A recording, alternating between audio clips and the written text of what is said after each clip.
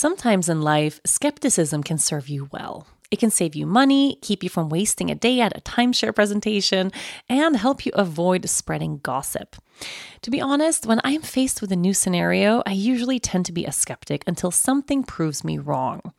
And if you're like me, you can probably spot a too good to be true health hack from a mile away and read labels like it's your job.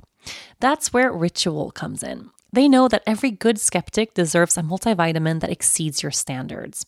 Their clinically backed Essential for Women 18 Plus multivitamin has high quality, traceable key ingredients in clean, bioavailable forms. Take 2 delayed release capsules per day that optimize your body's absorption, and you'll get 9 key nutrients. Ritual's Essential for Women is USP verified, so you know you can trust what you're putting in your body.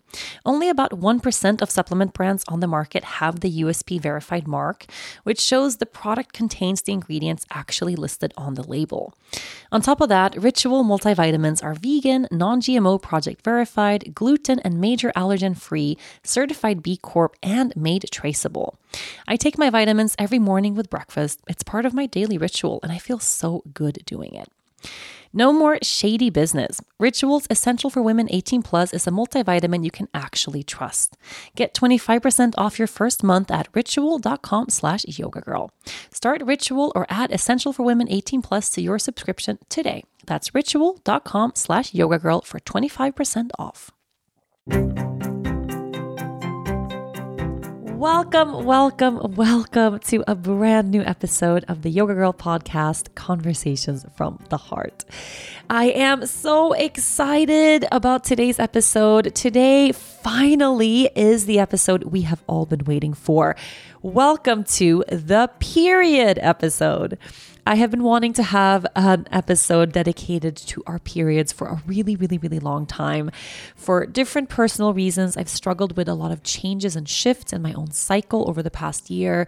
I know a lot of you have as well. And in this episode, we actually find out that the pandemic period is a thing.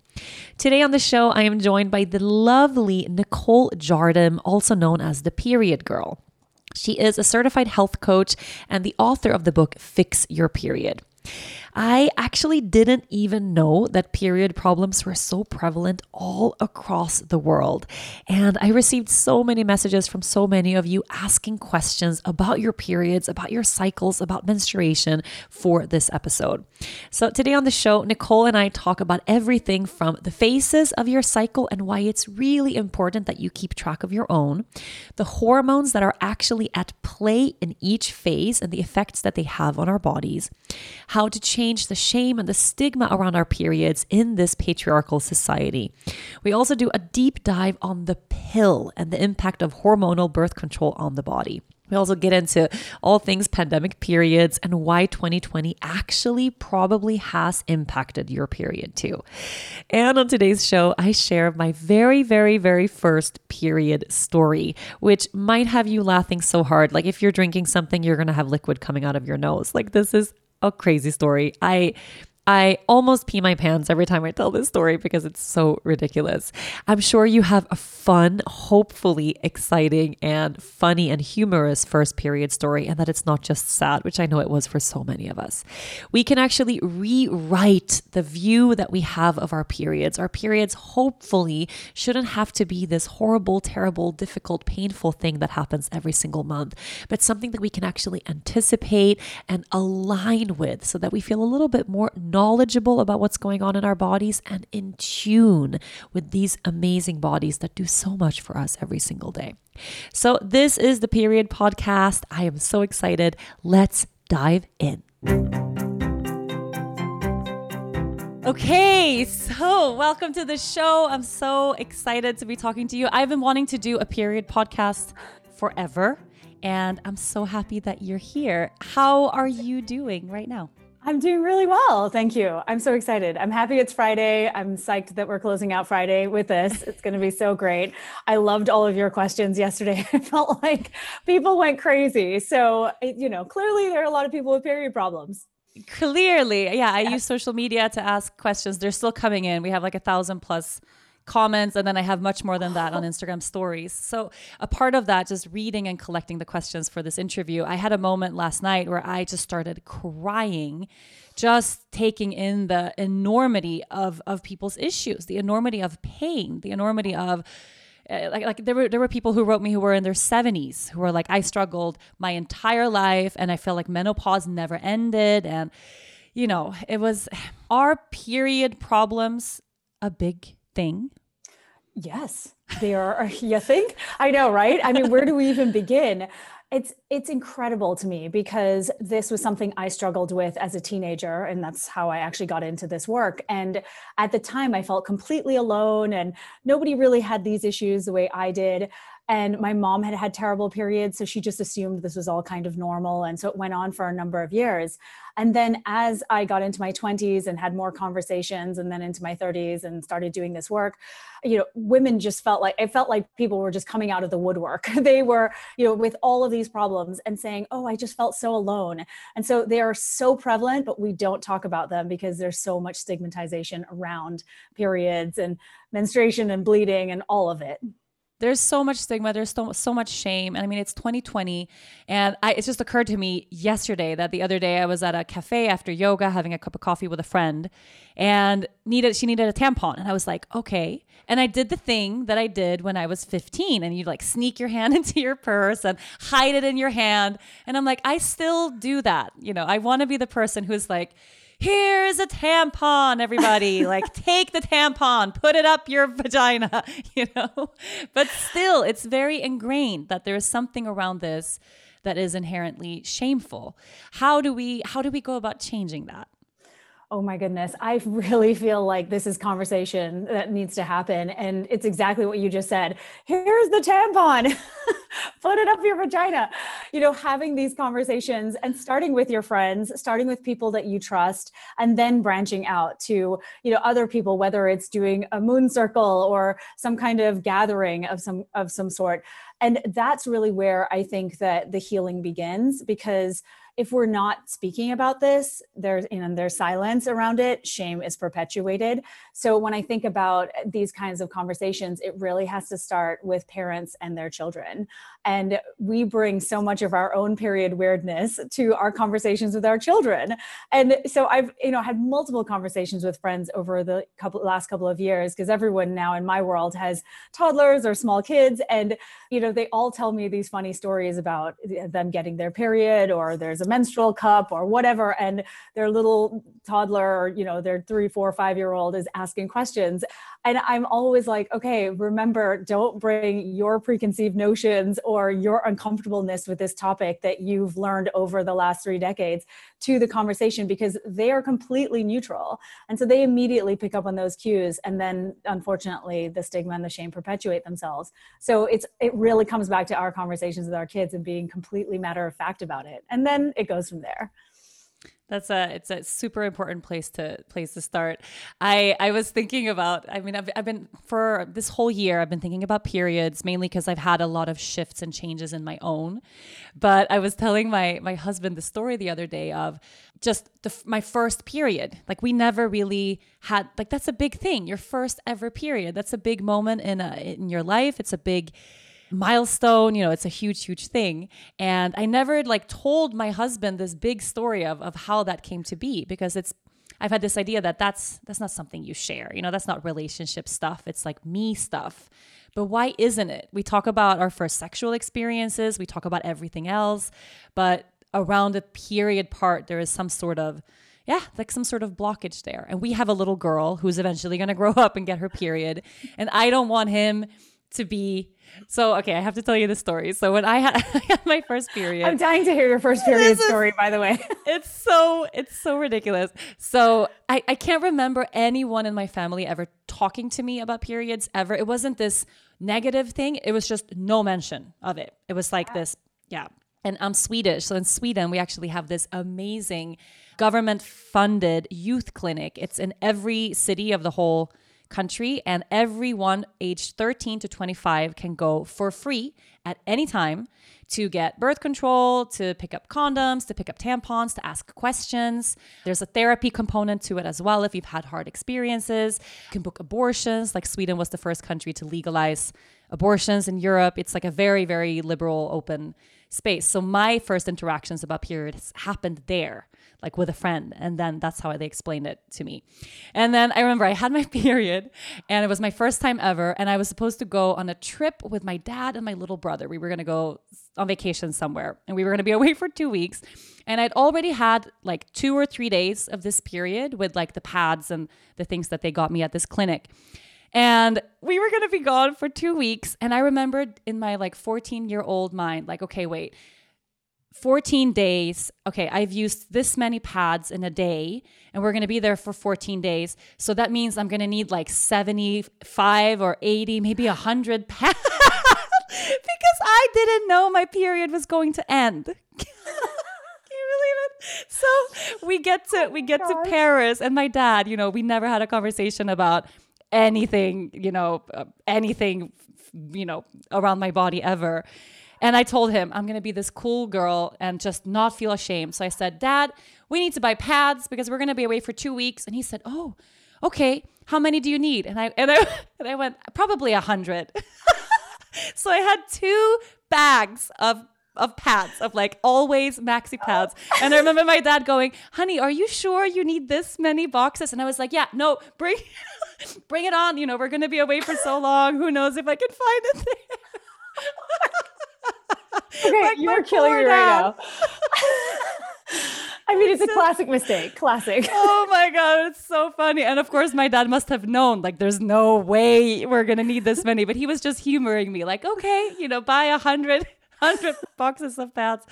And I was just laughing so hard around this. There should be a podcast just about first periods. That's like seriously, the stories I have heard, you would die. And so it's really interesting because what you're talking about with this first period story is that we carry this with us for years. I mean, I've had conversations with women in their 40s and 50s telling me about their first period experience, and it was so traumatic for them that it completely, I think personally, changed the trajectory of their life in terms of how much they hated their periods and how uncomfortable they were and how many symptoms they had associated with them. So I really am all about us, if we've had a negative experience, rewriting that period story, really learning to love our periods if it's possible, I swear, and really embrace them, because this is something that you've got with you for life. And your period is not just your period, right? It's reflective of everything that's going on in your body, which we'll talk about. But I think that that's a really important thing for all of us to think about as we're moving through these decades in our lives, remembering that first experience. Yours is hilarious. But some people and I can really laugh terrible. about it.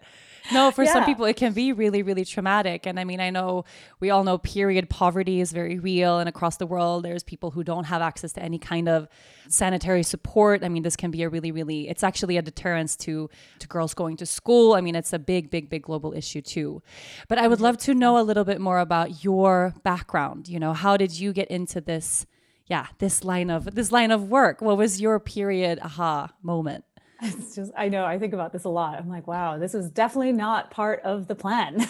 But here I am. For me, I really, like I said before, was really struggling with period problems as a teenager. I remember having super heavy, really painful periods that would, come more consistently than I thought was normal.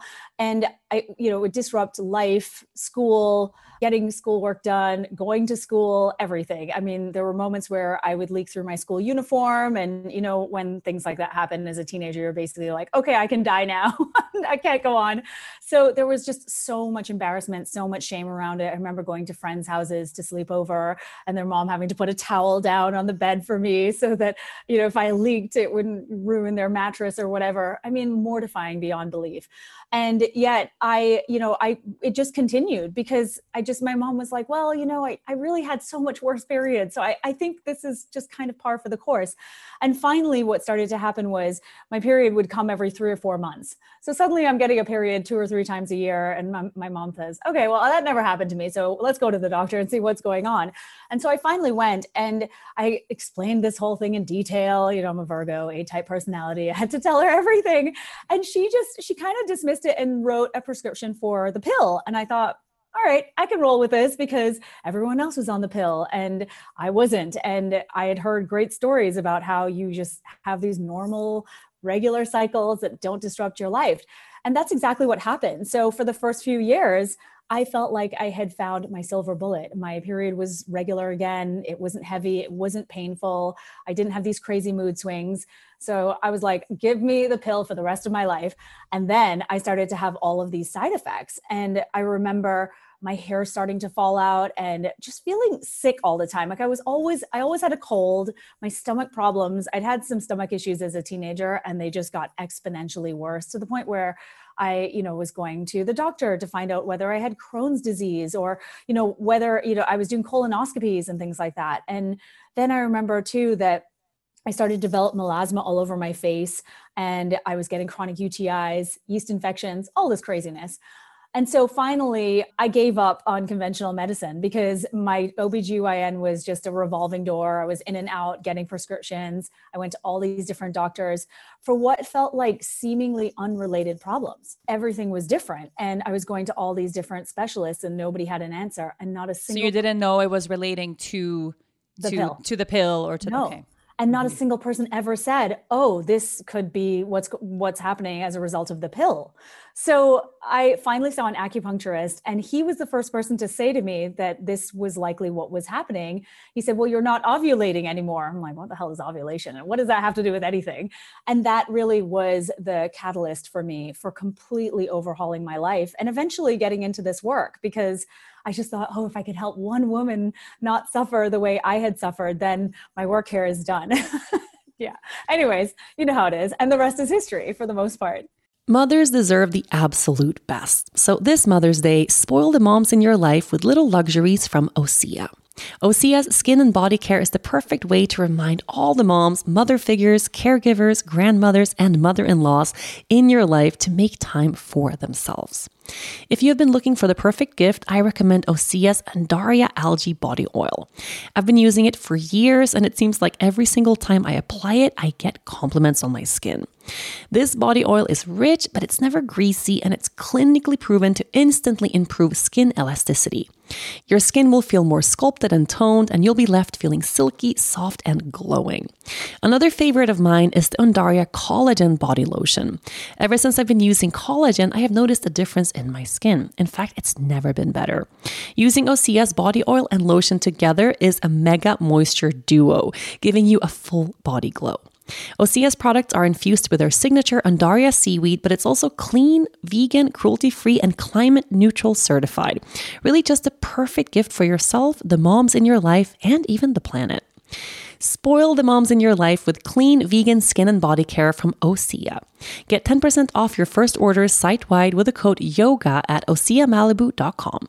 You'll get free samples with every order and free shipping on orders over $60. Head to OSEAMalibu.com and use the code YOGA for 10% off. It's interesting because your story, it's a really intense, big thing to be dismissed for that long. And it's so common. I have so many friends who had major issues. I have a lot of friends who were diagnosed finally with endometriosis, but had years of their lives. One of my best friends growing up, every time she had her period, every single month, she couldn't go to school for a whole week. And I'm like, you're missing 25% of life pretty much because of these unbearable pains. And for like 15, 20 years, doctors told her that this is just what periods are. It's normal. And she's screaming in agony at home. How is this normal?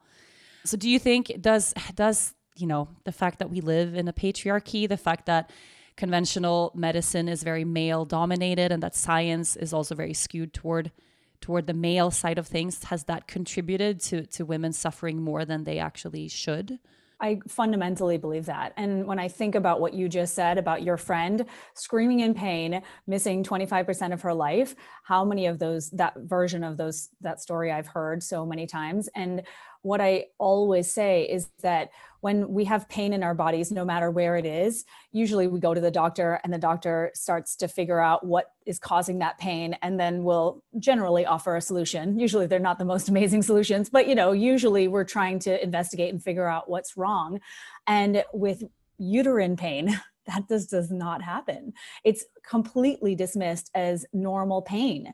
And I don't know where along the way that happened, but it's so problematic because we hear this story over and over again of being dismissed, sent on your way, told you're crazy, told that this is all in your head, or you're just imagining this, or that you're exaggerating it. And women are in the ER because of pain from endometriosis or issues with adenomyosis, and they're sent home with a literally really powerful narcotic painkiller. And then there are addiction issues that come from that. And so this is a constant, I think, cycle of being dismissed and just being overlooked. And it 100% comes back to the fact that, yes, women were not required to be included in studies for many, many years, up until like the mid 90s. And it really wasn't until the mid 2000s that they had to show the differences in the results in studies between women and men and how they responded. And so I think that this continues on because the problem here is that doctors don't really have an answer. They don't have a sustainable long-term solution to these chronic health problems, which is what they are. They absolutely cannot be fixed by the pill. And I get so much flack for this. People get really upset with me when I say this, but the pill does not regulate your period. It does not fix your period pain. It does not address any of the underlying causes of all of these period problems. Because like I said, your period is a barometer of your overall health. So it's going to be reflective of something going on a deeper level. You fix the symptoms and it's basically akin to turning off the fire alarm and letting the fire blaze. And that's essentially what I feel is happening with conventional medicine. And I don't think it's, the doctor's fault necessarily, because I understand this is the training and these are the solutions that are presented, but we've got to start digging deeper. We just have to. So let's talk about that, because that was a hugely asked question from people who had period related issues and immediately had their OBGYN or doctors say, okay, we'll go on the pill, it will fix everything. Yeah. And then maybe like you, years down the road, have all kinds of health issues, or maybe have spent 20, 30 years on the pill and suddenly realizing, I don't know if I want to be on the pill anymore, or questioning, what is it actually doing to my health? So why is the pill the number one first, recommended thing, and how can it negatively affect the body long-term? Oh my gosh, you got all day. I feel like there's so many side effects with the pill, but I think the first thing to understand with the pill is that it has become this solution, this sort of be all end all for every female related illness. And so when we think back to the history of the pill, so I'll just briefly break this down so that everyone understands why it's now the go-to, is that, it came out in the late 60s. It was actually used to address period problems back then. And then women realized that it also worked as birth control because they weren't getting pregnant. And then it became approved for birth control itself. So again, another patriarchal side of it, because, it's just like women can't use this for birth control. So anyways, it became approved for birth control. And then there was a lot of research around it in the 60s, 70s, and then it stalled out in the 80s because there was so much liability. It's a lot of expense involved in researching birth control. It's a lot for these companies. So the pharmaceutical companies decided that they wanted to focus more on the lifestyle component. So the acne and the period regulation and all of these other, issues that are quote unquote lifestyle problems. And so that's what they did. And so they stopped really researching and developing new forms of birth control. And that was when the pill took off for all of these other issues. So there's been a decades long, sort of attempt to make the pill more user-friendly for all of these issues versus just birth control. So it's not like this just came out of nowhere. And so really, and not only that, these pills were all rebranded as different names. So to address PMS or PMDD symptoms, or to address acne acne, like I said, or other issues like irregular cycles and whatnot. And so that's kind of how it's happened. So it's the same formula, same thing that we've been using for 40 years, 50 years, repackaged and rebranded. And so what happens now is that doctors are trained to use the birth control pill as a solution to all of these issues. But what is happening is that the pill is turning off ovulation. And what we've never been taught, again, this is where that education piece comes in. We've never been taught that the pill is not actually fixing the problems and that ovulation is a vital body process. And if we turn off ovulation, sometimes, like you said, for decades on end, which is how many people are using the pill now for the length of time that they're using it for, we end up in a situation where we've turned off this vital body process that is not just responsible for fertility. I mean, the hormones that are made as a part of the ovulatory process, like estrogen, progesterone, testosterone, and a few others, are responsible for our bone health, our heart health, our skin, our hair, our digestive function, immune system function. They're also responsible for our nervous system and mood. So these are why the pill side effects are so far reaching. And this is why women feel like they're kind of going crazy on the pill, because it's impacting these specific hormones, but it's causing such far-reaching effects because those hormones have such an impact on every part of our bodies. And it makes a lot of sense, and I understand that you get a lot of flack for it also, because for many people, it's been super helpful, and I'm sure many people can say, yes, this actually helped fix this major issue in my life. So it doesn't negate that for some people this really works, but it makes so much sense that turning off this major bodily function that we all experience and then never turning it back on or never discussing what happens by keeping that part of your body or your system shut down for so many years. Right. So for someone who's listening right now who maybe has been wanting to get off the pill or wanting to find a solution, what is a safe and smart way to go about that? Right. Well, I feel like, that's constituted as medical advice when we're talking about an actual medicine. Right. So I always tell everyone, go and speak to your doctor, explain the symptoms that you're having, but just know that your doctor is going to be more focused on keeping you on some form of hormonal birth control, because that's the goal, right? It's the goal is to, if you're trying to not get pregnant, for instance, then that's what they're going to do, or they're going to try switching you to another form of birth control. And it's really up to us, I think, to do our research to understand how all of this works. It's some crazy number. I don't know the percentage exactly. I've read it and I forget it, so I don't want to misquote it, but it's a very high number of people on the pill who don't know how the pill works. And so that's the thing that's really confronting for people, is that they're being told this story about the pill is doing XYZ for them, and then I'm on there like, actually, it doesn't. And well, it's a really different upsetting. thing having it, someone telling you this will help you regulate your hormones and then your acne will disappear and you won't have pain and all this stuff is going to, versus this is going to shut down your ovulation. Like that, just hearing that is a different take on, Exactly. But that's the mechanism by which the pill works. And so I think more than anything, we need explanation. So informed consent. How are you getting on the pill in the first place, or any other form of hormonal birth control? What are you being told about how it works and the possible side effects and the alternatives that are available to you? And so I think that is really, it's fundamental. We have to educate ourselves about how our bodies work and how the pill works, or any other form of hormonal birth control in our body. And when we understand that, we can make informed, empowered decisions. So when you're talking about coming off the pill and you want to get off the pill for whatever reason, speaking with your doctor is your first step. Your doctor may not be on board with that. You are always welcome to find another doctor. I'm always like, we never put up with bad haircuts. We will always go back to that hairdresser or go to someone else and fix that.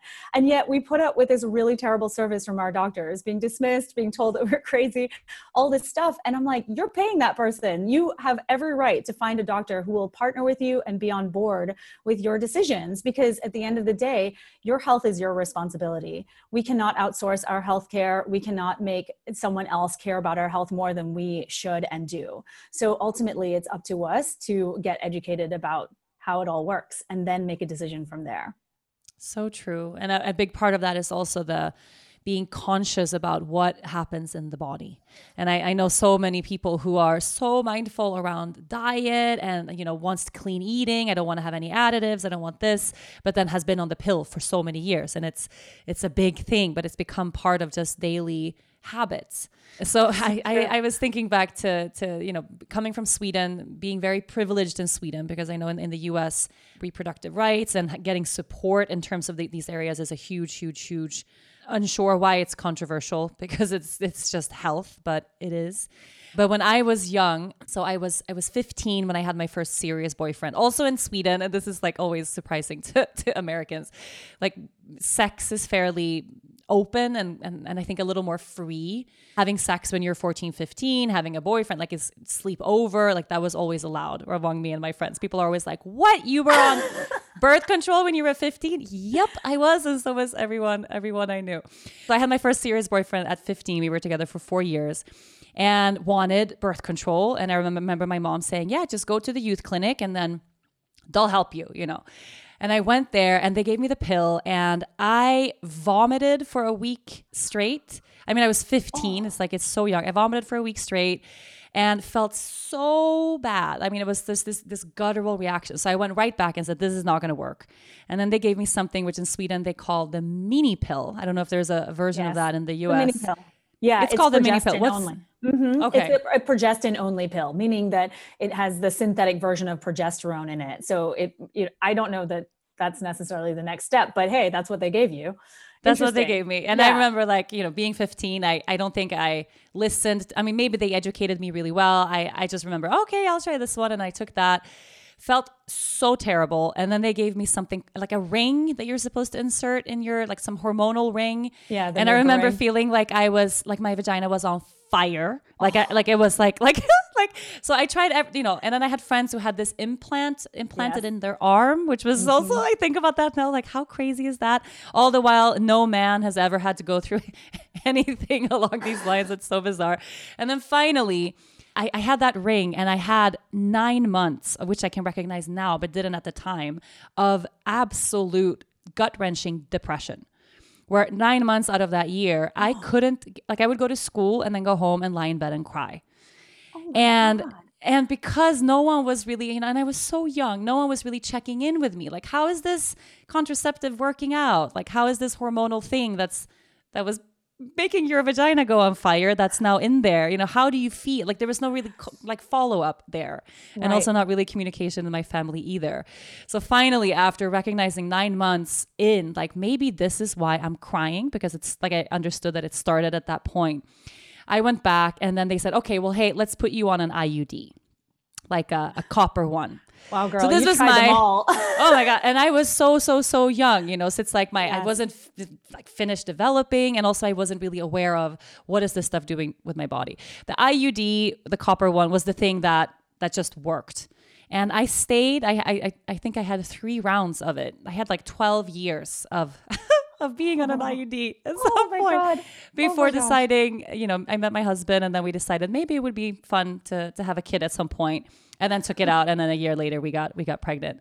But I am really contemplating, okay, so in terms of trying all of these different things at such a young age where I'm still developing, the internal mechanisms of my body haven't settled, going from contraceptive to contraceptive, and then eventually getting this copper IUD in, and every 5 years I would have it replaced. But basically, like, 15 years of my life on something. What does that do to the body in a sense of not just period related and reproductive related, but looking at the body as a whole? Right. So you mean being on a form of hormonal birth control that's stopping ovulation for potential decades, and what does that do? What the impact is?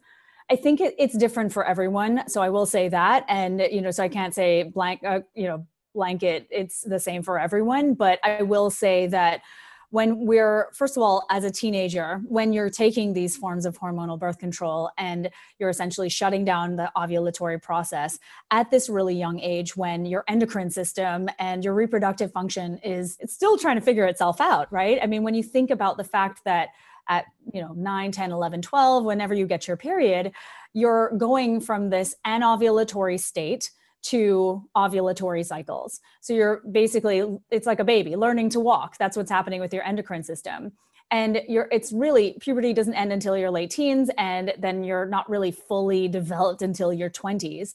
So when you think about the fact that we just like stop that, we just stop that process in its tracks, what is that doing? There are potential long-term consequences. Interestingly, there are studies that talk about bone health and the fact that when teenagers are taking hormonal birth control, it definitely stunts bone development and bone growth from that young age. And so what's happening now is that someone in their 20s or 30s is potentially developing osteopenia or osteoporosis, which is the advanced stage. So osteopenia is the first part, osteoporosis is next. So these are conditions that were always associated with menopause. This was not something that someone in their 20s or 30s was developing, but now there's really evidence to show that use of hormonal birth control, particularly the pill, is causing this. And so we need to really be thinking about how do we get teenagers on some form of birth control or using some sort of birth control method that does not stop ovulation, because it really does have far-reaching effects. In addition to all of that, we've got things like, the pill definitely triggers an inflammatory response in the body. There are certainly nutrient deficiencies that are associated with the pill. So things like the micronutrients, magnesium, zinc, selenium, B vitamins, vitamin E and C. So there's multiple issues happening here where we've got gut health related issues, inflammation response, we've got nutrient deficiencies, and then we also have the mood disorders that come from it as well. I mean, teenagers have a significantly increased risk of mood disorders versus someone say who's in their 20s or 30s taking the pill. So there are these ongoing issues that then become long-term problems. And like you said before, men have never had to go through this. They've done multiple trials on male hormonal birth control or male birth control pills, and they've stopped them every time mood disorders have happened or other issues have shown up. I'm like, oh, if you guys... So same stuff that we have to deal with. They have like one thing of that and like, oh no, this is bad. This is not going to work. We're done. We're stopping this trial completely. And we would never, right? We would never ever dream of literally stopping the way males testes function and they suddenly, don't make their testosterone the way that they needed to. We would never dream of doing something like that to them. So essentially we're doing that to women and female bodied people. And it's terrible because we're at the point where there are so many side effects from these methods of birth control that are so detrimental. And, I think about someone who has PCOS, for instance. That is the number one treatment, is to put someone on the pill. What is PCOS? That was a big question that we had. Oh, I did see that. So it's polycystic ovary syndrome, and it's a complicated inflammatory endocrine disorder. However, it's not that complicated in the sense that there are, very specific reasons it happens. It definitely has genetic underpinnings. So not everyone can develop PCOS. You certainly have to have a genetic component to it, or there is a genetic component to it. But the point is that with PCOS, it's a condition of lifelong androgen excess. And androgen, another way to say androgen is like the male sex hormones, or testosterone, DHEA, androstenedione.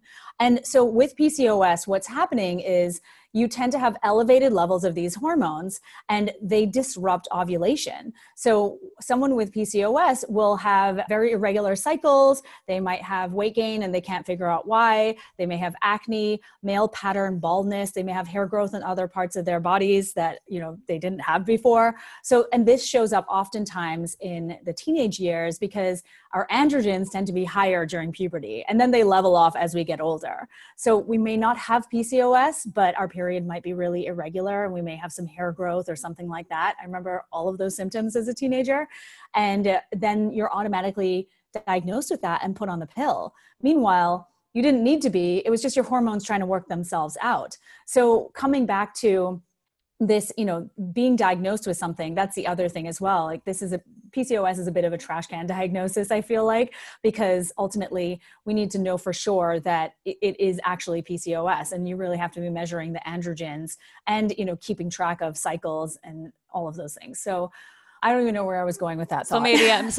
maybe a second diagnosis if you've had that diagnosis and been put on the pill as the only option. Yes. But so what are some helpful things then? I mean, looking more towards solution.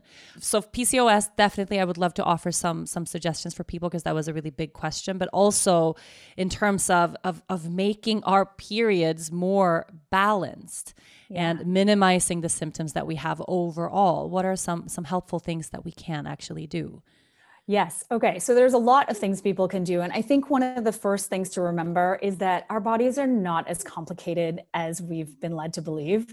I feel like a lot of the times women will say something like, oh my gosh, my body is just so messed up and I'm so confused by it and I don't understand it and I just give up. And I'm like, no, wait, hold on. It actually isn't. And I talk about this in my book, actually. I talk about this hormonal hierarchy. And so I always try to educate everyone about this, about the fact that there are a few key hormones that can get messed up pretty easily. And they have this sort of cascade downstream effect on our other hormones, particularly our sex hormones. So progesterone, estrogen, testosterone, as well as our thyroid hormones, because that also plays a big role in our periods and how they function. And so what I try to communicate to everyone is that those big time hormones, the key hormones I'm talking about, they are cortisol and insulin. Cortisol is our well-known stress hormone. Insulin is the blood sugar hormone. And so what happens when we are constantly exposed to this barrage of stressful events in our lives, or we're constantly exposed to this barrage of carbohydrate heavy foods, what ends up happening is we have dysregulated cortisol, dysregulated blood sugar and insulin, and those impact everything. So for someone with PCOS, for instance, and really this goes across the board for everyone when it comes to blood sugar control, if you get your blood sugar under control, or if it's out of control, what happens is insulin becomes out of control, like I said.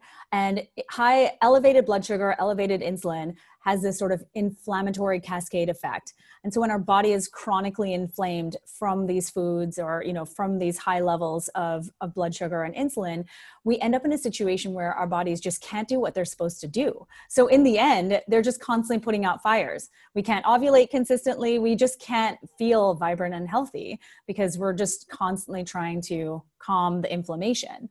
And so when we think about insulin as well, it actually triggers the ovaries to make more testosterone or make more of those androgens. And when we make more of the androgens, it actually shuts down the entire reproductive function between the ovaries and the brain, and then the brain and the ovaries. So that whole feedback loop is disrupted. So then we don't ovulate, we don't have a period. So that's why PCOS people don't have consistent period.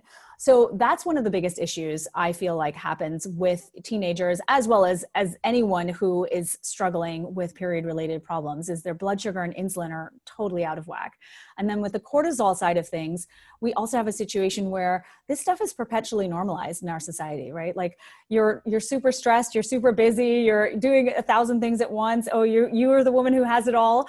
And does it all. We are constantly rewarding that kind of behavior. Again, insert the patriarchy and the fact that this is just the way we've been taught to live and it's rewarded. Whereas a female cycle or a feminine cycle is one that flows with our menstrual cycle phases. We're living with the ebbs and flows of our hormones on a weekly basis if we have a relatively regular cycle. And so what happens is cortisol is out of control, and it is amazing because cortisol has a direct impact on our brain, sending signals to our ovaries, and it impacts our ovaries as well. So it will do what it can to shut down ovulation or delay it because our body feels like it's a dangerous time. This is not a safe time to be getting pregnant and having a baby because unfortunately our bodies are still living 20,000 years ago when it experienced danger and it knew what to do. Now that danger has been replaced with, traffic jams and mean bosses and things like that. But ultimately that's really what's happening. So if we can start to work on the top-down approach where we're working on our cortisol levels and we're working on our blood sugar, everything else can start to normalize. In fact, I feel like these are the foundational components for us. And in fact, we don't really need to spot treat the period-related symptoms so much. We actually just need to work on addressing those bigger queen bee hormones, as I call them, because that's really what is going to have the most profound effect. So that's really the gist of it. I can go into more. No, this is, to me, it's so fascinating. And I was really contemplating the amount of people who were sharing just now that they feel like they've had a major negative shift in their cycles somehow happening this year. And I was really thinking about, well, the collective trauma of this pandemic and of everything related to the wildness that has been this year and the past couple of years. Are we experiencing collective changes in our cycles? Are we experiencing, is there such a thing as a collective shift in our cycles right now? There is. I've actually been calling them pandemic periods because it's totally a thing. It's absolutely pandemic periods. So what are the changes that you've seen? Because I've had, so the reason that this has been such a current topic for me is my whole life I've had really easy periods, which I now know I've heard maybe isn't necessarily a good thing. Like my periods are super, super short. Like they can arrive 2 days, they're gone. Sometimes I barely notice them, really light, never pain, never moody, nothing. To all of a sudden, like 10 days before my period begins, I get so depressed that, like, this to me is so funny, that it actually propelled my husband to download a period tracking app on his own without telling me, secretly tracking my period without letting me know, so that he could tell me that, hey, you're at the same point in your cycle now. The reason you're crying all day is not because your life is terrible, but it's your body, right? Your period is coming up. And then he would count down. He said, remember, it's only 9 days, 8 days. Like, that's how intense these mood swings and this sort of depression feeling has been. And I never used to have that. So you think that is related to pandemic period or something else? It could be a combination of things. And I'm so glad you've brought this up, because I've had many men reach out to me over the years because they're just desperate. And I'm like, oh my gosh. So I really, it's funny, Hayden, my partner, and I, we've contemplated creating a course for men. For men. I love that. I would send my husband in a heartbeat. And I think he would love to, like, when I found this out, he was like, hey, just so you know, your period is 7 days away. And I was like, what? How? And the first thing I said was, no, it's not. No, it's miles away. Like, I just had my period, because I wasn't present with it. I haven't been. I used to track. I used to use natural cycles. We used to be really good with that. And then I was much more present. But this year, and then somehow the fact that he is more present with my cycle than I am, like, there's something off with that. That's but love, also honey. that's love. Yeah, that he felt like he because he said it's calming to me that it's not that there's something wrong in our relationship, or all of a sudden everything I do is wrong, or the feeling like I can't help you. No matter what I do, you feel this way. And so it's been helpful for him too. I think a course for men would be, or for partners, for spouses, would be wonderful. Wouldn't it though? I completely agree. I'm working on it. So, okay. So there's a few things. Pandemic periods, for sure, a real thing. When I think about like you said, the collective stress, the collective fear, the unknown, everything has changed for pretty much everyone around the world. I mean, there's not a single person really who's untouched by this pandemic, unless you're, I don't know, living on a deserted island and you don't even see people or know what's going on in the world. And there are people like that. Bless them. So I really believe that this sort of collective stress and fear has done a huge number on periods, because like I was saying, when you're this stressed out, or when cortisol is just sort of coursing through your veins, or there are other dysregulated stress hormones, you're in a situation where your brain is just constantly, your hypothalamus actually is constantly taking in those signals. And once it's got those signals, it's like, okay, we're going to prioritize stress hormone production. We're going to basically not prioritize our reproductive function and our thyroid function and our gut function, because none of those are required for us to survive. So when people are talking about their period issues coming up, what they're experiencing are things like really heavy periods or really delayed periods. So they don't ovulate, or they haven't ovulated consistently, so they're not getting their period on time anymore.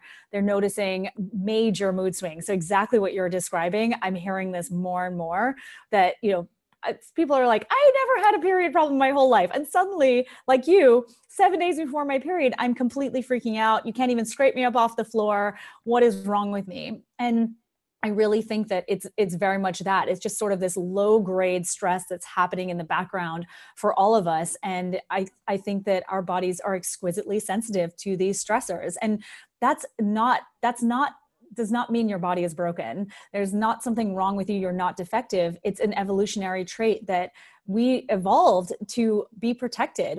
Our bodies are always looking out for us. And so when we think that there's something really wrong, all it is your body speaking to you in its own language, signaling to you that this is not okay. The situation that we're in is not good. And so here is my protection mechanism for you to make sure that you can survive this extremely stressful, potentially dangerous situation.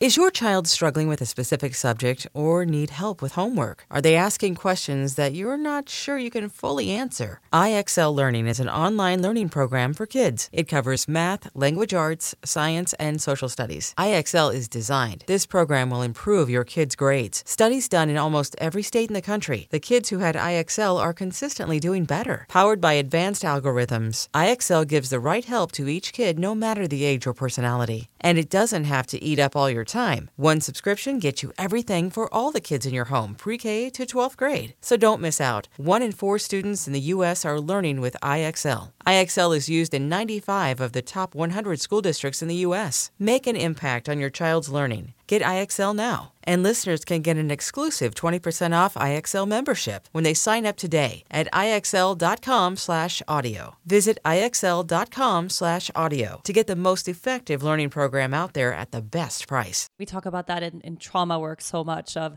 the responses of the body that we feel are terrible, or, putting us back in these challenging patterns in our lives. And how do I heal this? Actually, at some point was this genius thing that our bodies did for us to keep us safe and to keep us, being able to manage that time. So I definitely resonate with this being more, and because this is ongoing, it's not, we had a 1-month pandemic or a, train wreck kind of pandemic that came and went, but it's ongoing. It's not ending, that it's this constant in the background type of thing. So what do we do? Is it, do we all do more yoga, or like Right? Just finding ways to lower our stress levels, to bring more calm and more peace into our system every single day? Yes, I feel like there are multiple things. I think the first thing is, yes, we have to figure out a way to calm our stress response, whatever that looks like for us. And it's certainly not easy right now for so many people, but I really believe that recognizing your stress threshold and what that is, and I want everyone to do this, is that you are paying attention to that threshold that you reach. And then when you cross over it, everything goes haywire. So you suddenly develop, you go from having a little headache or a few headaches to a full-blown migraine that knocks you out for days, or you end up with a sinus infection, or you have an incredibly horrible, heavy, painful period 1 month, and that doesn't normally happen to you. There's multiple things. For me, it's like neck and back pain, and I can feel it, and then I just go completely off the rails, and I have to go to someone to help put me back together. So I really want everyone to be cognizant of when they reach that threshold and what triggers them to go over that. Because once you go past that point, your body is now, it's not only the external stressors, it's the internal stress, the pain that's sending signals to other parts of your body that, are basically causing this internal stress that just exacerbates the external environment stress. So that's really what it comes down to. Like, how do we channel that internal sort of gauge to determine when it is that we've gone too far, and bring ourselves back to balance. And I understand that can be really challenging, but I feel like this is like inserting pockets in your day at this point, right? Because so many of us are just so overwhelmed. I also think too, taking responsibility for what it is that you're taking in. So are you watching the news? Are you doing all of this stuff that's perpetuating this problem? So I really think about, taking social media fasts and going off of all the news channels, and not, getting rid of your cable if you can. There's multiple things that one needs to do in order to take care of their mental and emotional health. I also think too, like getting your blood sugar under control is so crucial, and we don't even know it. We think about it as it relates to diabetes, but ultimately with blood sugar, like I said, it has such a profound effect on ovulation and your sex hormones, that if you don't get it under control, it can be really problematic over time. And so thinking about starting with breakfast, that's the easiest thing one can do, and really focusing on complex carbohydrates, lots of leafy greens or cruciferous vegetables that are going to support your liver's detoxification of those used up hormones that are problematic if they are reused by your body, as well as some kind of protein and fat. That is going to set you up for a whole day of blood sugar balance. And then sleep. I think about sleep a lot because it's one of these very undervalued, very precious things in our society. But when I think about sleep, and I think about the fact that if you don't get enough sleep, you're a little bit more insulin resistant the next day. And it becomes even worse every single day that you lose more and more sleep. So that's something that's so crucial for us, especially in our 30s and 40s, where, when you're in your 20s, I feel like everything's fine. You may have some period problems or you may have a more severe condition, but generally speaking, most people have periods that are not a really huge deal in their 20s. And we're so resilient then that we can bounce back pretty much from anything. I remember the days when I didn't get hangovers. It's amazing. That was lovely. Yeah. Wasn't it amazing? I mean, I feel like, wow, what was that like? That seems like a long ago memory that is, fading fast. But the point is that your liver function is better, your gut health is better, your mental and emotional state, you're just far more resilient to the external and internal stressors. And as you get into your 30s and 40s, you're going to find that you're not as resilient, and it really requires some concerted effort to take care of yourself in a way that is going to allow you to live the life that you want to live and live your purpose. And so I think about the fact that, in our 30s, the biggest complaint is, my period has just gone weird. It's suddenly heavier, or it's longer, or it's just all over the place, or my PMS has taken on a life of its own. Like, what the hell is happening, Nicole? And it really comes down to a few things, like I said. So it's your blood sugar, it's your cortisol, and it's your gut health. What is happening with your gut and your liver? So your gut, I want everyone to think about the little microbiome that's in their gut, and the fact that there are trillions of organisms in there, and the fact that there's a group of organisms called the estrobolome. And if your whole microbiome is off due to, again, all those things I've been talking about, that estrobolome can become problematic too. And so the estrobolome is a group of bacteria that actually processes and breaks down estrogens. And if the estrobolome is not where it's supposed to be, doing the thing it's supposed to be doing because it's not being fed properly, it can cause one of two things. It can cause your estrogen to be too high or too low. So it can break down too fast or too slow. And then from there, we have the liver. So liver phase 1, phase 2 of liver detoxification also breaks down estrogens and other hormones. And so when our phase 1 and phase 2 are not supported with specific nutrients, like the B complex vitamins, vitamin C, selenium, magnesium, zinc, all of these really crucial micronutrients, and macronutrients too, what ends up happening is those hormones are not broken down efficiently. So they're not tied up in a nice little bow and sent to the gut to be removed. And then if you're constipated, then what can happen is all of that can recirculate back into your bloodstream. So we have this whole system. Everyone's like, oh yeah, I'm just going to take the pill to fix my period. And I'm like, wait, hold on. There's all this other stuff happening. Your gut, your liver, your blood sugar, all of it, your thyroid, all of it. So that's really what it comes down to, is like, can I just get some of the basics down, those basic foundational components where I'm eating to support my blood sugar, I'm doing some kind of stress mediation every single day, or, as consistently as possible. I'm exercising, because that's another thing too. When we sweat, we're helping to remove toxins from our body, but we're also supporting our estrogen metabolism as well. So there's multiple aspects to this, and there's no real quick fix. There's no real silver bullet. It's all about us deciding that we don't want to live this way anymore, and we want to choose a different way of interacting with our hormones and figuring out, what works for us and what doesn't. Yeah, and it makes so much sense that, of course, it's the whole body, whole organism, like all of this connects. And not just the physiology of our body, but how our mental state relates, how we are feeling emotionally, like it's all one we are one being. And I think that idea of let me single out this one part of you and put a fix on that, and then you're good for 20 years, of course it doesn't make sense. And I like what you said about this idea that we have that the body is so complex, because when you get into the intricacies of the microbiome and the hormones and all of the inner workings, it sounds really complicated. But when you zoom out a little bit, getting adequate sleep, eating healthy foods, minimizing your sugar intake, moving your body, these things they're not complex, No. Having that moment every day to sit down and close your eyes and breathe, or opting for healthier foods versus like chugging your Frappuccino out the door, or whatever we do when we are stressed. And it's also because of that negative cycle, right? When we're having a stressful time in our lives, it's much harder to opt for the healthy breakfast. It's harder to fall asleep. It's harder.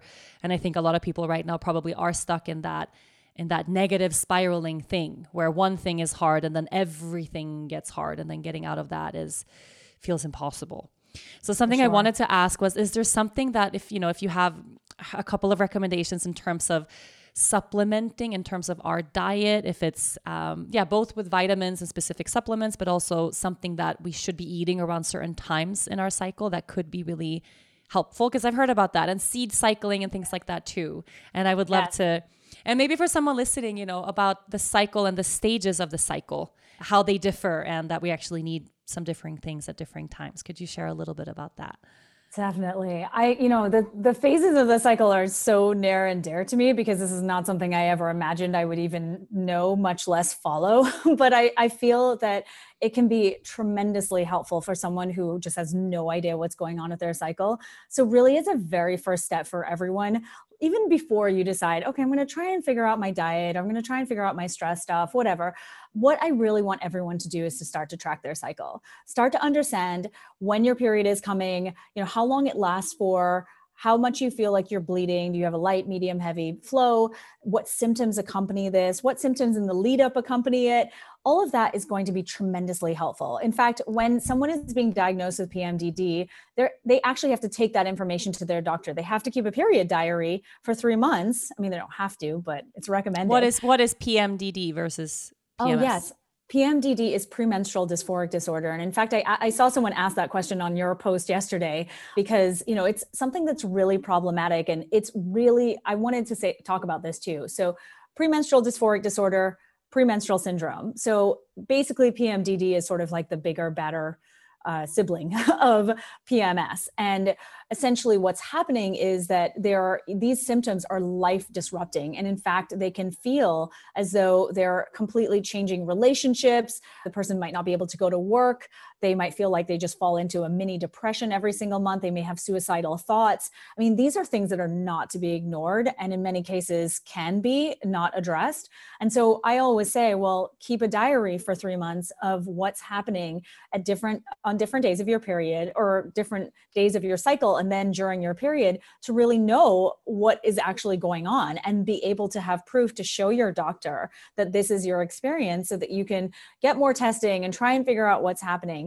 And so my point here is that with all of these conditions, no matter what you're struggling with, all of the foundational things I'm talking about are going to help tremendously. And we can spot treat the symptoms, and we can take supplements and things like that, which I know are very helpful. But just knowing that if those are not in place, it's going to be really difficult to have the long lasting results and the solid results you're looking for. But coming back to this cycle tracking, I really feel like when we know our cycles, we can have these educated and empowered conversations with our doctors, or we can be educated and empowered to know that this doctor isn't for us and we're going to find someone else who can help us. So ultimately, what I want to share is that, when you are first getting your period, so that's day 1 of your cycle, day 1 of bleeding, same thing.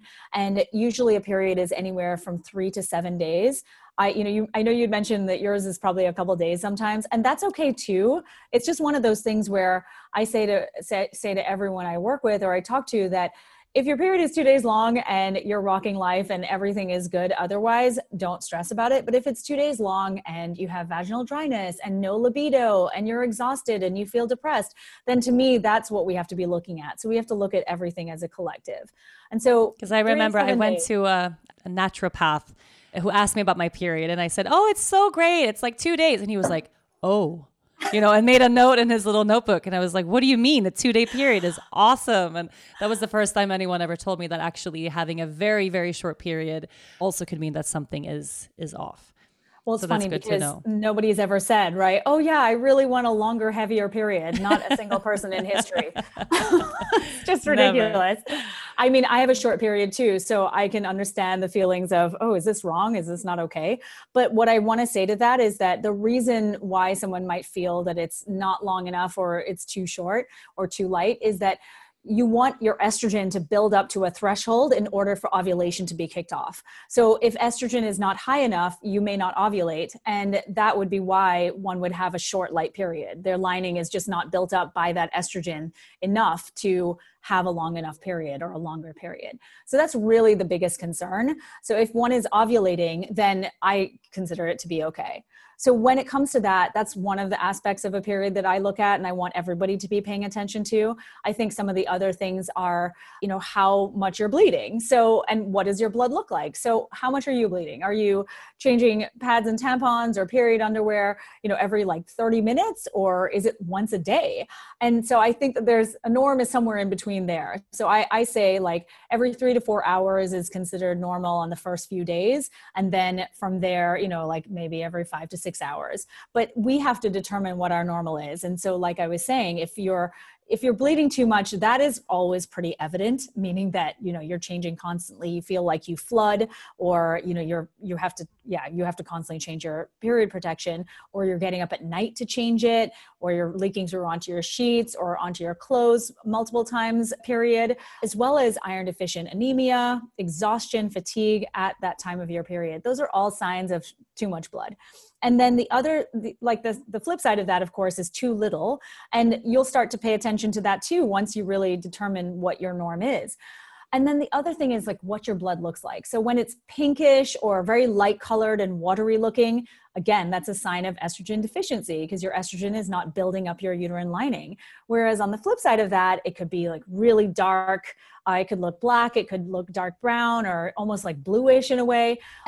Or really dark red. And that is a sign of stagnation. And it could be that there's estrogen dominance, meaning that there's too much estrogen building up your lining, not enough progesterone to sort of smooth out the walls as estrogen does. And what then happens is, to me, that you've got to look at other symptoms as well. So do you have PMS symptoms? Do you have breast pain? Do you have major mood swings and issues happening in the lead up to your period? Are you spotting for 3 or more days before you get your period? So all of these are signs of the hormonal conversation gone awry. And so that's what I want everyone to be paying attention to. And I laid this all out in the first few chapters of my book so that everyone can have a good idea. But so finding because there's no such thing, of course, as the normal, here's what a period has to be, but finding your normal so that when you have a big shift, you can actually identify where is that shift and what does it look like. Knowing how to speak and understand a new language can be an invaluable tool when traveling, meeting new friends, or just even to master a new skill. But it's not always simple when you're bogged down by textbooks and structured classes. That's why so many people trust Rosetta Stone. Rosetta Stone is the most trusted language learning program, available on desktop or as an app. It truly immerses you in the language you want to learn, like Spanish, French, Italian, Chinese, and more. You won't just be studying English translations. The Rosetta Stone intuitive process helps you pick up a language naturally, first with words, then phrases, then sentences. Don't put off learning that language. There's no better time than right now to get started. For a very limited time, listeners can get Rosetta Stone's lifetime membership for 50% off. Visit rosettastone.com/rs10. That's 50% off unlimited access to 25 language courses for the rest of your life. Redeem your 50% off at rosettastone.com/rs10 today. So day 1 of the period is the beginning, of course, of the cycle. What comes after that?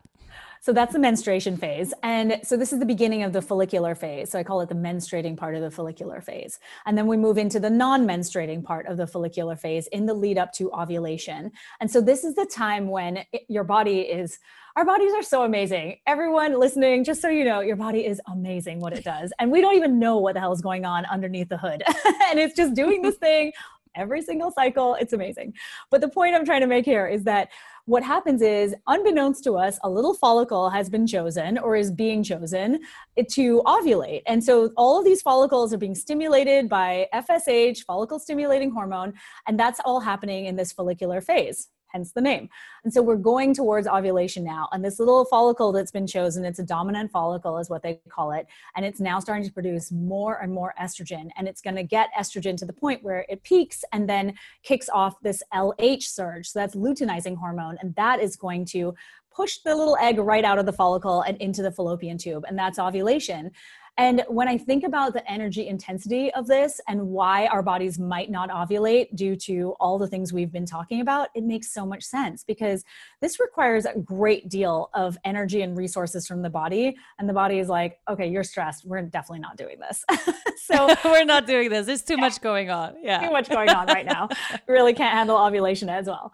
So what then happens is that the egg is in the fallopian tube. It survives for 12 to 24 hours. And then it disintegrates unless it's been fertilized by a sperm cell. And then if it were to be fertilized, it would just travel down the fallopian tube and implant into the endometrium. So what's amazing about ovulation is that it produces, that little follicle actually turns into something called a corpus luteum. And that is what produces progesterone in the second half of our cycle. So when we talk about low progesterone, I talk about the spot treating of hormones, we can't really do that because we have to know why the progesterone is low in the first place. It could be a problem with the corpus luteum. It could be a problem of inflammation. It could be gut-related issues. It could be the stressors. It could be nutrient deficiencies. There's so much. And so the point is that this little follicle has now turned into a mini endocrine gland that will supply progesterone for the rest of your cycle. And if you were to become pregnant, would supply progesterone to support the pregnancy up until the placenta takes over. This tiny little 2 to 5 centimeter gland. For anyone listening, like who can't see me right now, my jaw is like on the floor. I guess I never knew this. Like I never. Yeah, this is amazing. Honestly, I know it's a tiny little gland. And then when there's no pregnancy, it's like, okay, bye. And it just sort of shriveled up and turns into scar tissue. And then the whole process repeats itself again. So that is what is happening in the first 2 weeks of your cycle. It turns into scar tissue, meaning what? Like how does it end? Meaning like it just sort of disintegrates. So it becomes something called the corpus albicans. And so it's just like tissue or like a little scar tissue. And then the cycle repeats itself in the ovary or the other ovary again. So it's really just like this remarkable process of building and breaking down and building and breaking down over decades of our lives. So does it then make sense that when we are in that phase, we should be resting? Are there certain times of the cycle where it makes more sense to rest and where it makes more sense to be really active? Yes, I should definitely clarify this. So this is actually the time when estrogen has risen really high, testosterone is at its peak. So you're going to feel really outgoing, really energetic, actually, in most cases, not everyone, which I will explain. But for the most part, our energy is really high and we do feel very outward facing and we want to be out in the world and we want to be socializing with people. So that's the time in the follicular phase as we're leading up to ovulation that you really are out there. You know, they refer to it as the spring and the summer. And so when you think of the inner spring and then the inner summer, you're just like, okay, I'm ready. You're ready. Estrogen. Fertilize me. Exactly. Oh my gosh. Evolution is crazy when I think about it. Estrogen makes your skin and your hair amazing. Testosterone just like makes you way more extroverted. You're willing to take more risks. I'm like, yeah, sounds about right. Mother Nature is such a trip. But what about for people who, because this is something that I've seen in friends after we turned 30, like right around, so I'm 32 now. I started having symptoms where I felt like I was getting a flu. Like I would get really shaky. I would be, almost like body aches, getting headaches, feeling like I was about to get a flu, and then realized that it was happening every month around the same time. And then my husband told me, oh, but you're ovulating.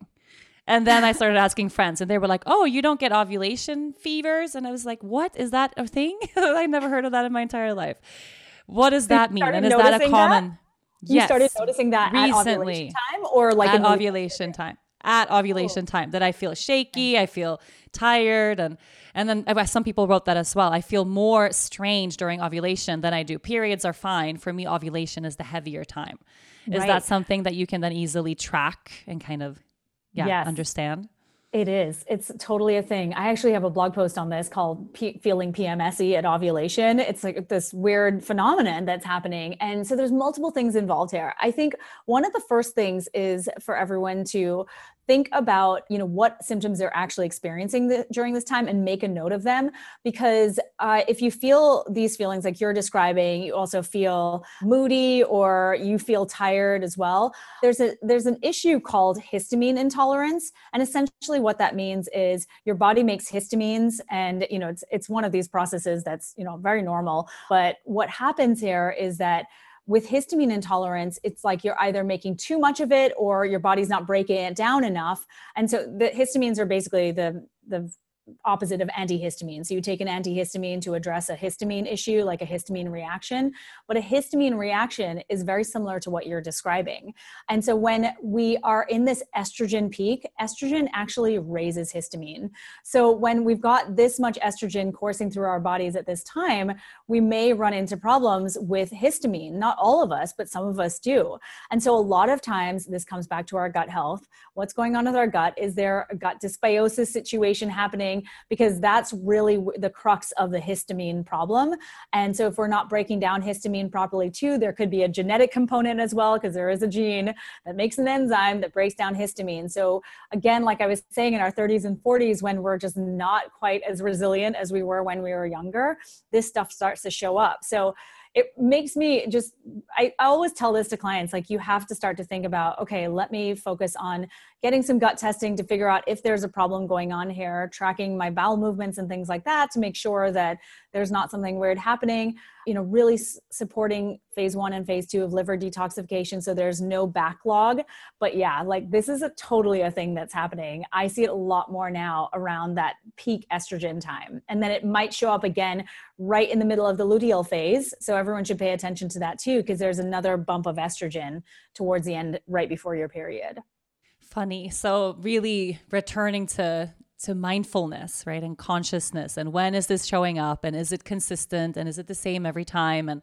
And getting really clear about this, because I'm pretty bad at that in terms of my cycle. Like, that's why, like, my husband tracks this for me instead of me. And it's part of something I really would love to change and feel more in honor of my cycle versus it. And I think a lot of people are feeling that same thing, instead of it being a nuisance and I have all these ailments and, oh, here we go again.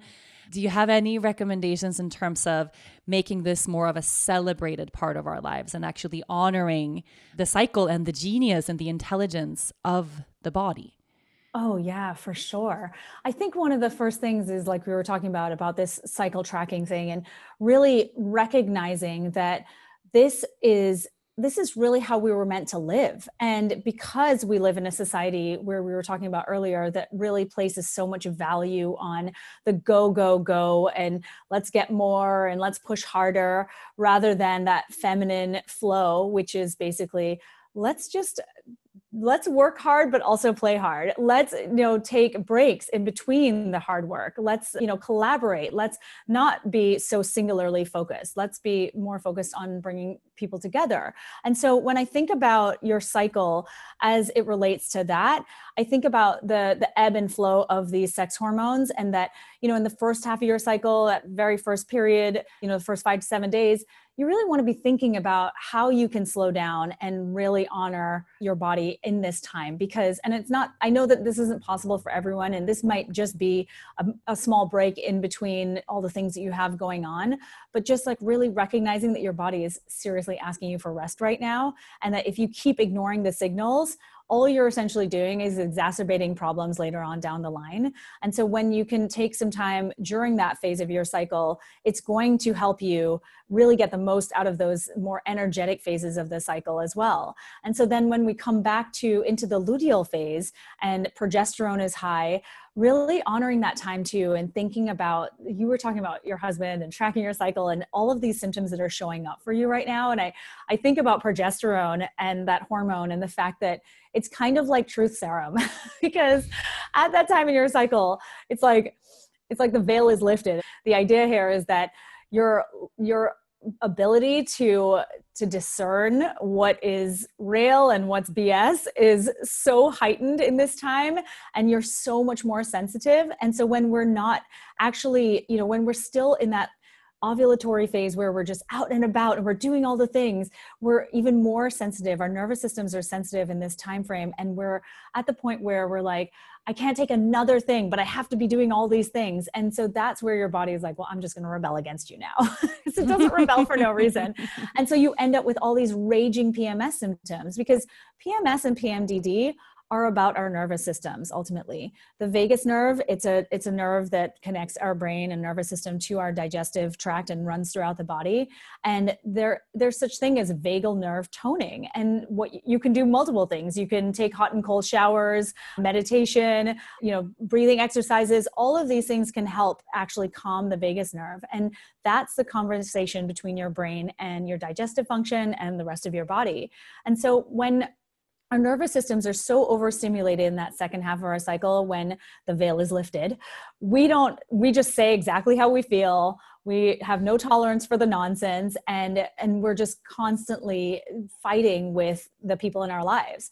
But if we're cognizant of the fact that we're now in that stage of our cycle, and we know that we need to take it down a notch, we need to maybe have a day alone. Maybe you go off and do something on your own one day, or you're focusing every morning on writing in your journal like how you want your day to look, or you're focusing on what it is that's really bothering you as soon as you wake up. Like, you've got that out of your head. So you're now able to recognize that this is stuff that, needs to be dealt with, but it doesn't really need to be dealt with now. Like I always say, pay attention to what it is that's coming up, because this is stuff that is likely long-term, and it's not something that can be resolved easily. Because oftentimes I hear things like, I want a divorce during this time, or, I need to change my job, or all the things that need to change in your life usually come up and they exacerbate the symptoms that you're experiencing. So that's exactly it. Like the week before my period, I'm telling my husband, everything is terrible. We need to move. I need to go to another country. I hate my house. There's drama everywhere. But actually the next week, all those things are the same, but I don't feel the same about those things. Yes. So estrogen has the buffering effect. Estrogen starts to rise, and it's like rose tinted glasses. Everything is okay now. Everything is okay for us now. To see that we're not crazy, and that this is actually, our hormones basically govern everything.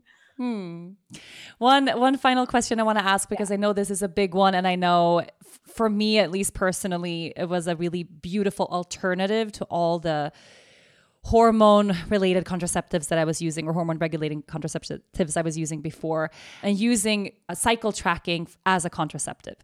Yes. Which I know is controversial, because I think for a lot of people, they are really scared. Is that going to really work? Suddenly going off the pill and choosing to track my cycle instead. For me, it was really helpful. I'm in a stage now with my husband where we don't really care if we have another kid. So that's why we just wing it, which works really well as well for us in our lives. But when we were in that stage of we really don't want to have another baby, and a few years prior to having a baby, it worked beautifully without any hormone, without a pill, without anything. So could you touch a little bit on that? How safe is a natural contraceptive? Yeah, it's very safe in terms of, when it comes to your health, it's very safe in that there are really no side effects, because you're essentially, when we're talking about natural contraceptive, I probably should say that when we're talking about that, I'm referring to a fertility awareness-based method of contraception. And so essentially, there are many different ways to do that, but the one that I use, and maybe the one you've been using too, is the symptothermal method, where you're using a thermometer and you're taking your basal body temperature, and then you're paying attention to your cervical fluid patterns. Is that the one? Is that yes. What you? Yeah. Okay. Right. Yeah. I think thermometer. Thermometer every morning, and then the app tells you the rest. Right. Yes. Super easy. Exactly. Yeah. Right. I know. And some people use apps too, whereas some people use actual charts, and then they chart their temperatures and their cervical fluid. And so they'll know their fertile window from that.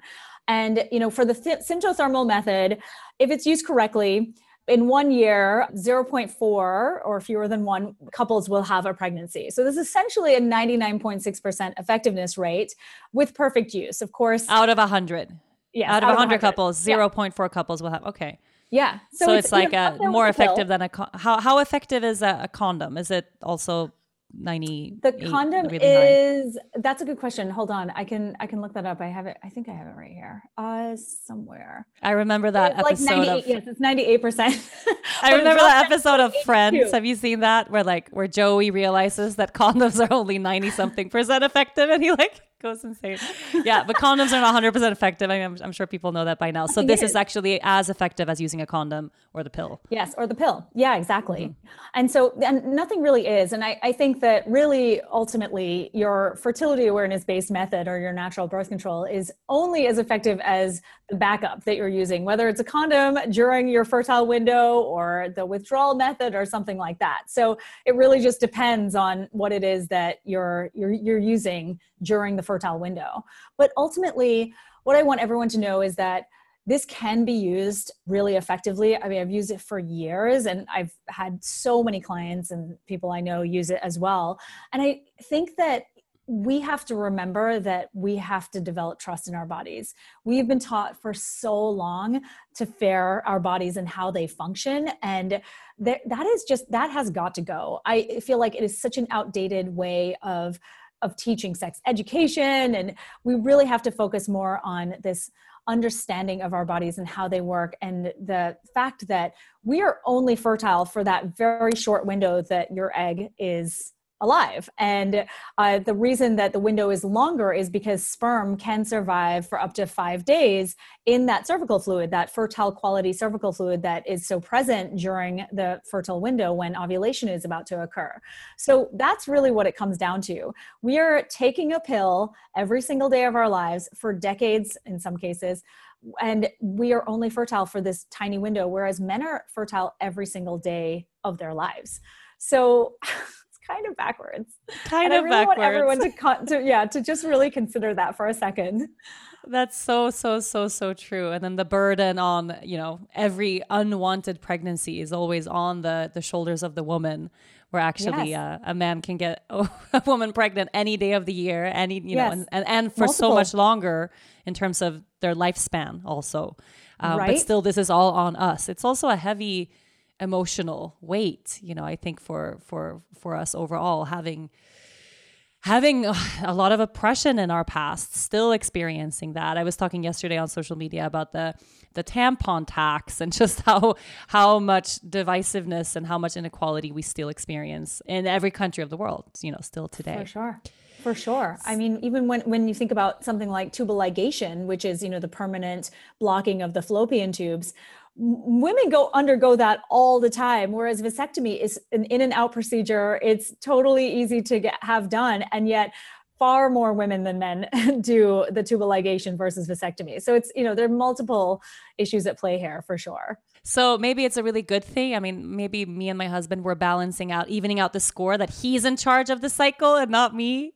That's something I really liked about fertility awareness and tracking as a contraceptive, is you can put the responsibility on the man if you want, you can. Which is, I know it's totally a shared conversation. And I think that you can't really do this method without having conversations about what it means and what the risk factors are and how, and when you're fertile and all of these things. So it creates this dialogue in a relationship, if you're in a relationship, that I think is so meaningful and amazing. Whereas if you're on the pill, it's not up for discussion, really. There's nothing to really talk about. Yeah, so true. I feel like we could go another hour and a half easily. So I'm thinking maybe we have to do a follow-up episode, because I know there's a lot of questions that we didn't cover yet. But I like to end every podcast the same way. So if there is something, everyone listening right now, something we can do to be of service to you or to your work or in this area, what would that be? Oh, thank you. Wow. What a wonderful question. I think that one of the things that would be amazing for me is if anyone is really struggling, to get my book. It's called Fix Your Period. I wrote this book for everyone who's ever come to me and felt that they didn't know what was going on with their bodies. And I really wanted to give a comprehensive education around menstrual cycles in this book and how to actually address them in a full 6-week protocol. So if you're interested, it's called Fix Your Period. You can go to fixyourperiod.com for booksellers all over the world. Thank you so much. And thank you so much for joining me on the show. This was so educational for me. It really was. Thank you so much for listening to this week's episode. And thank you to my amazing guest, Nicole Jardim. You can find more from Nicole on her Instagram at Nicole M. Jardim or in her book, Fix Your Period. If you enjoyed this episode, be sure to listen and subscribe to other great episodes of the Yoga Girl podcast, Conversations from the Heart. You can find all of these episodes on yogagirl.com, on Apple Podcasts, Spotify, or wherever you normally get your shows. Don't forget to leave a review while you are there. Thanks to everyone at Cadence 13 for their production work. I'll see you next week.